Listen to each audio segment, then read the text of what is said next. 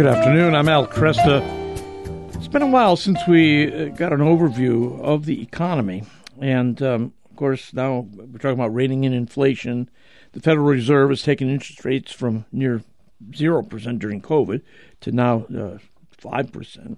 Is this a strategy that's working? My guest, Chad Garcia, is Vice President of Schwartz Investment Counsel, Inc., and lead portfolio manager of the Ave Maria Focus Fund, one of our sponsors here on Crest in the Afternoon. He's also co-portfolio manager of the Ave Maria Growth Fund and responsible for the equity research functions for the firm. In the past, Chad analyzed public equities as a managing director at SQ Advisors, and before that, he had worked in private equity as a managing director at Gulf Coast Capital Partners and as vice president at Comvest Partners. Chad, good to have you back. Thanks. Nice to be here, Al. How are you doing? Doing fine. And, looking at how would you assess the state of the economy right now? Well, we had massive amount of inflation to deal with coming out of COVID, given interest rates going to zero and then the massive amount of government stimulus. And to deal with that, the Fed has had to raise interest rates, which they've taken it from basically zero to 4.5% on the 10-year, which on an absolute basis is not that high, certainly below historical standards, but the rate of change, doing that in 18 months was pretty massive. And so I'm surprised that nothing has broken so far. We did have a scare with the regional banking crisis a little earlier in the year, but everything seems to be holding in strong. Mm-hmm. Unemployment rates. Have interest rates peaked, by the way? I think they have. Okay. Yeah. The Fed's not going to come out and say they've ring the bell and say we've won inflation. Jay Powell, his time as Fed chair is going to be coming to an end, and he doesn't want to leave high inflation, so he's going to talk tough. But if you look at unemployment is starting to go up. The CPI inflation number was at 3.7% last month. That's down from its peak of 9.1%. Oil price is around $75 a barrel. That's coming down. So inflation is certainly heading the right way. Now, there's some things that could come out and endanger that. But right now, everything's looking great. Is the fear of recession still in the air? Yeah, I think people have been afraid about a recession for a long time. Yeah. But the fear is still in the air. The question is the landing going to be soft landing, or is it going to be a hard landing? And so, the arguments for a soft landing is that the consumer is strong. We are starting to see some cracks in consumer spending and their ability to spend. Credit card debt has reached its highest level of $1.1 trillion. That being said, the level of credit card debt versus the amount of money that people have as cash in the bank is at one of the lowest rates in 20 years. So while credit card debt is high, people also have high cash balances. Okay. The lower end of the consumer, the subprime level is starting to show some cracks, and delinquency rates are starting to creep up. Right now, about 3% of all debt in the country is delinquent, and while that may seem high, if you look at the same period, pre-COVID, Q4 2019, it was much higher. So even though 3% sounds bad, it's not as bad as one would, as it was, as it normally is. Yeah. The labor market is strong. If we do get a recession, the recession would be made by the Fed, made by them taking rates up as quickly as they did, as opposed to if you look at the Great Financial Crisis, there's an external event with the housing market collapsing, right. Or if you look at COVID, the government forcing the economy to basically shut down. Large external events are harder to deal with than if it's just a slowdown from rising interest rates because the Fed. So this would be controlled. I mean, right? Yeah, it's controlled. Yeah.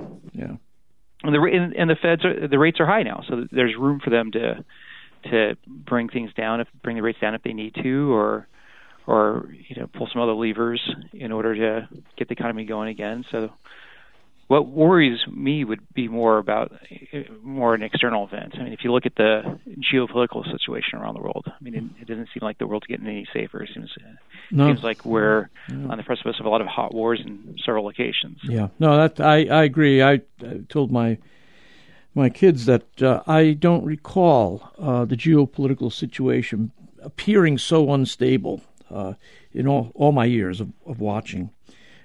So. Yeah, I understand. Presidential election coming up next year. In your estimation, assuming that President Biden will run and that his opponent will be former President Trump, do any one of them strike you as especially strong at handling the economy? Well, I don't think the S&P has ever been down in a presidential year because the party that's in power, wants to keep it up in order to remain in office. Right. Yeah. But both President Trump and President Biden are populists. They just appeal to different parts of the population. Yeah. And so, I would hope that we would get a leader that starts to deal with the excessive amount of debt that the U.S. economy has right now. I think that's something that we need to really focus on. And I don't know if President Trump or Biden, unless forced to by the market, would be keen to take on that issue. Yeah, yeah. How bad is it?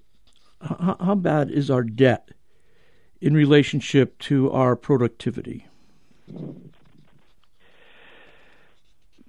Well, we're north of 100% of debt to GDP, and that typically starts to spell problems. Yeah. But can that continue? As long as investors are willing to buy government debt, and then they can keep going. Mm-hmm. But I would hope that we start to deal with that, because if interest rates are going to be higher, as debt comes due, the government needs to refinance that, and so that's where you get into the problems of more and more of the government expenditures going to interest payments. Yeah. Let me ask you about the markets and best time for investing. Your estimation, we have not recovered, at least on the Dow. We've not recovered to our high point yet, and I'm not sure where it closed yesterday, but do you see the market regaining the strength that it had 2-3 years ago?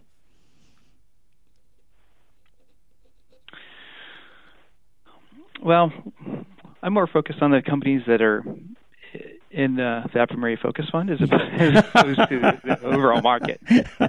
And the S&P this year the S&P 500 has been quite strong, and the Avermedia Focus Fund has been much stronger. So that keeps me happy. But with respect to when's the best time to invest, if you're a long-term investor, it's best just to stay invested, sit tight, stay in the market. Yeah. I mean, if you look at the last 30 years, the S&P generated 9.9% per annum return, and if you were worried about timing it, then I think people that are worried about timing it would get in and out, and they do it at the wrong times, and they don't realize that 9.9% compounded over 30 years, which is well over 1,000% return. I think it's $1 turns into $13. Yeah, change.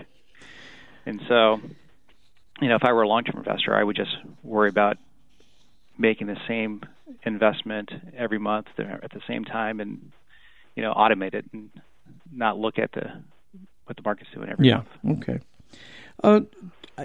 Back to this idea of debt.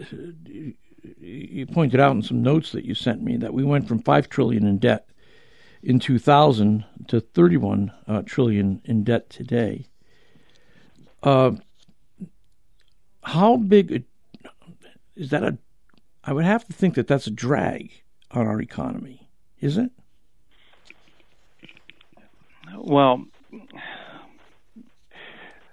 the more money the government has to spend on interest on the debt, the less they have to spend on other expenditures, which fuels GDP. Right. Or the more taxes they have to take from consumers to pay the debt, which takes money away from consumers' ability to spend and fuel GDP. Mm-hmm. And so that's the concern that we have with such a high unsustainable amount of debt. Mm-hmm. Yeah.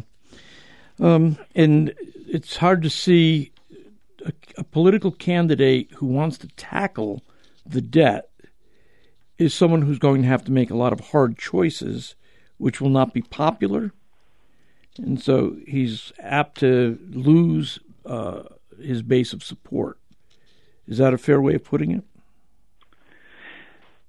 That's fair. It's easy to do things like spend more than you have when as a politician, because it brings short-term gains to the constituents, but it long-term pain, and politicians are worried about the next election and not the long term. But it's going to be the market that's going to have to force this upon government to deal with, and the way that it does it is it requires a higher interest rate for the debt that the government wants to sell it. So if the government's going to spend more than they have, they'll have to issue debt, and in order to issue debt, they have to be able to sell that to investors. Mm-hmm. And if the investors want to get paid to take it, then maybe the interest rates go up because the investors say, I need more interest to take on the debt, and that's what's going to force the government to deal with it.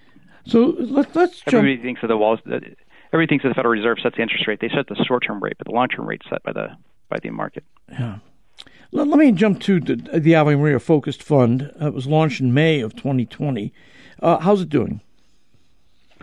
It's doing great. This year it's up over the 1 year period about 20%. Its benchmark is up only around 4%. So it's handily beating its benchmark. So we're quite happy with it. And if you look at Morningstar, which is a company that ranks mutual funds, it's on the 1 year basis. It's as of yesterday, it's in the top 4% of its comparable funds, and so we're pretty happy with that. That's fantastic. For people, since we haven't talked for a while, for people who are unfamiliar with the Ave Maria funds, just tell us what you do. Sure. We have a family of 6 mutual funds, and we invest on behalf of our clients. We have over 100,000 clients, individuals, churches, endowments, etc., and we do it in a way that doesn't conflict with the teachings of the Catholic faith. So we have moral screens, and these screens are various activities that we believe conflict with our faith, and we screen those companies out and don't have any exposure to the companies that participate in offensive activities. Mm-hmm. Yeah. So this is for Catholics who are very observant and want to make sure that their investments are in accord with their faith commitments. The Ave Maria Mutual Fund is a great place to be. It's the largest Catholic mutual fund family in the U.S., right? That's still the case? It is. It is. And right now we have just under $3 billion under management within the fund family. Yeah. Tell people how they can get a hold of the Ave Maria funds and get more information. Sure. They can call us at 866-AVE-MARIA or visit us online at AveMariaFunds.com. That's 866-AVE-MARIA. Or give me the URL again. AveMariaFunds.com. AveMariaFunds.com. Chad, good talking with you again. Won't be so long next time. Thanks. Chad Garcia is Vice President of Schwartz Investment Counsel, Inc., and lead portfolio manager of the Ave Maria Focused Fund and co-portfolio manager of the Ave Maria Growth Fund. I'm Al Kresta.